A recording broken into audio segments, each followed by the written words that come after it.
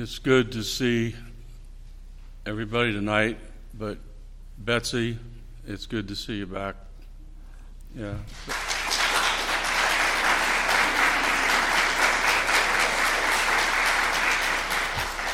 She's been through it with her surgery and long rehab, right? Yep. So good to see you.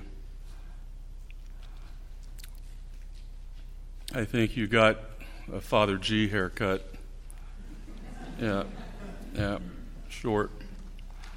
I'd like to welcome those who are joining us also from other parishes tonight. Right in front of me here, Jim and Shirley Whitwer from St. Patrick's in London and Wayne Bloomfield from St. Patrick's in London.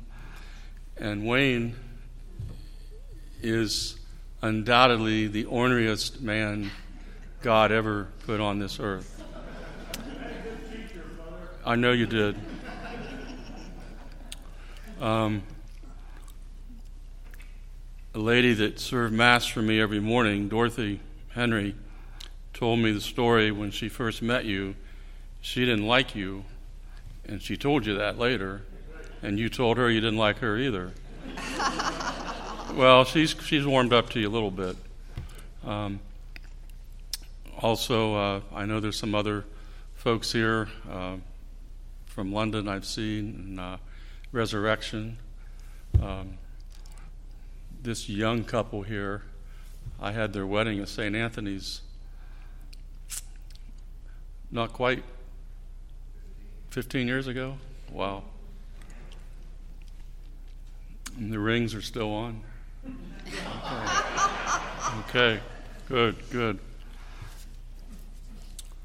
I came across these words that were in a marriage program in France. This young couple, Jean and Thibault, were the married couple being married.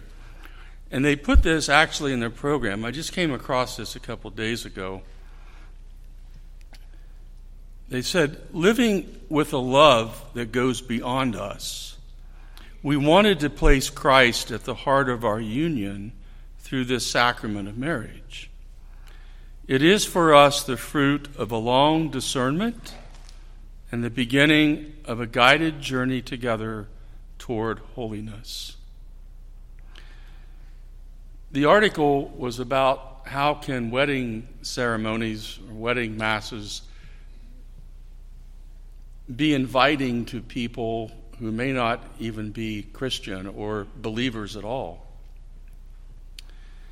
And they wanted their friends to be comfortable with their wedding mass. So they said, it's important for you to know that Christ at the heart of our union is important to us, whether you know Christ or not. And this is a beginning of a guided journey together toward holiness. What a great description of married life, what it can be. Our vocation as Christians is to cooperate with God's grace so that we can grow in holiness. That second reading we had this weekend, Paul's letter to the Ephesians, he says, God chose us in Christ before the foundation of the world to be holy and without blemish before him. He chose us. We're chosen. You and me, we're chosen. Sister Mary McGlone, a scripture scholar, says, before the world began, God chose us to be holy, shares of the divine nature. Christ's life, death, and resurrection offer the proof of God's forgiving, unifying love. Through Christ, we have access to the wisdom and insight that enables us to live in this grace. We are invited to exist in the joy of God's love. Well, if we really buy that, believe that we're invited to exist in the joy of God's love, that his love is tremendous for us, if we really believe that's real, then when he calls us and sends us out, we've got something to say and something to share with people. We're called to invite people to open their minds and their hearts to the reality of this thing we call God's kingdom. We heard Amos, the first reading, prophet Amos. He was called by God to prophesy. He wasn't a prophet. That wasn't his occupation. But God called him for this one time to go to the northern kingdom of Israel and to preach, because they're getting way off track. He had no easy time of it. People didn't really like what he had to say. That's true of most prophets. Even true of priests sometimes. People don't like sometimes what you have to say.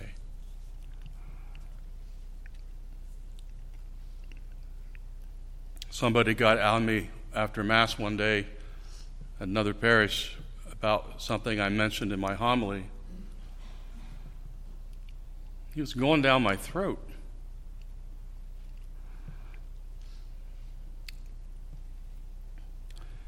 Then he just turned around and left, and the guy standing here, a young dad, said, "Father, I thought he was going to deck you."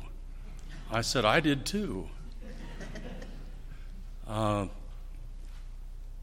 The guy came back around the corner of the church, and I said to this guy, I said, "Don't leave me."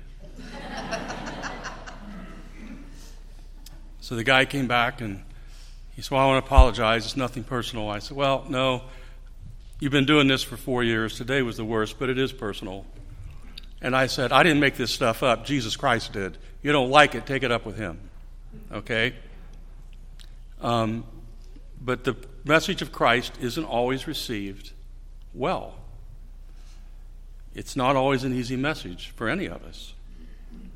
And Jesus sends out the 12, 2 by 2, to do what he did, to cure people, to heal people. He gave them authority. And they were pretty successful. Not everybody took them up on what they had to offer, but many did. Amos, the 12 apostles, we're not chosen by God because of any special talent or knowledge we have, but because we're willing to answer the call when he calls us, because we're convinced of his love for us, and that makes the difference. Jesus came to take on evil in all its forms. He sends out his disciples to do the same thing.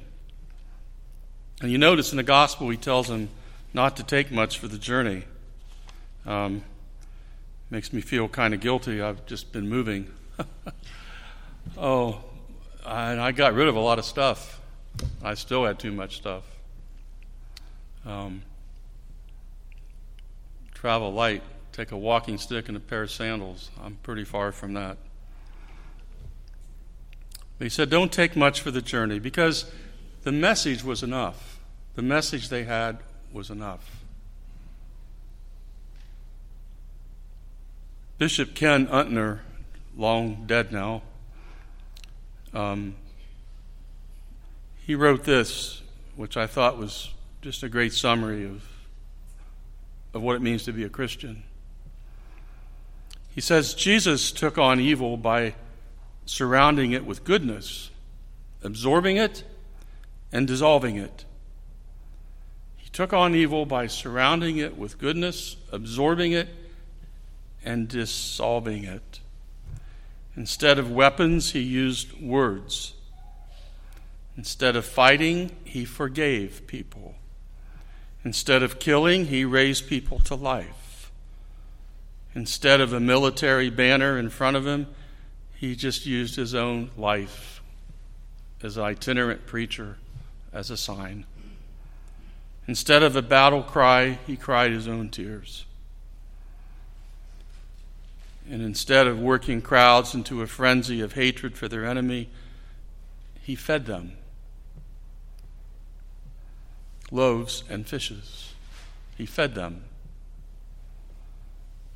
Instead of cutting off heads, as some people do in war, he washed feet.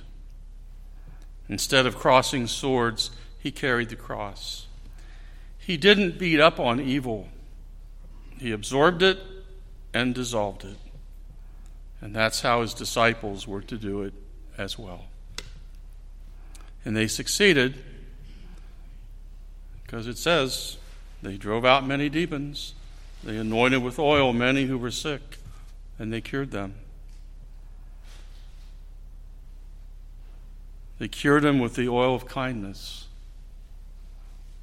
with the oil of hope, the oil of love. It was a new way of living, this way of Christ, trying to help people understand the tremendous love God has for them. So we're sent out to take on evil, to preach mostly by our example, how we live, to heal, to cure the sickness of sin, to absorb evil and dissolve it. That's what we're called to do. Same thing he did, in the same way he did it.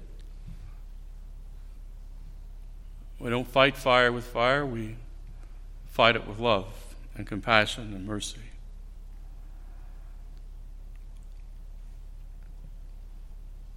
We're not spectators in this Christian business. We're supposed to be disciples, carrying on the work of Christ. I had hoped to be here longer than 3 years. I remember my first full day here. It was a Wednesday morning. I got up and I had coffee in the living room. Big deer went across the field. I said, oh man, I'm in the right place. I don't have a school. I don't have 2 prisons. My stress level went from way up here to way down here.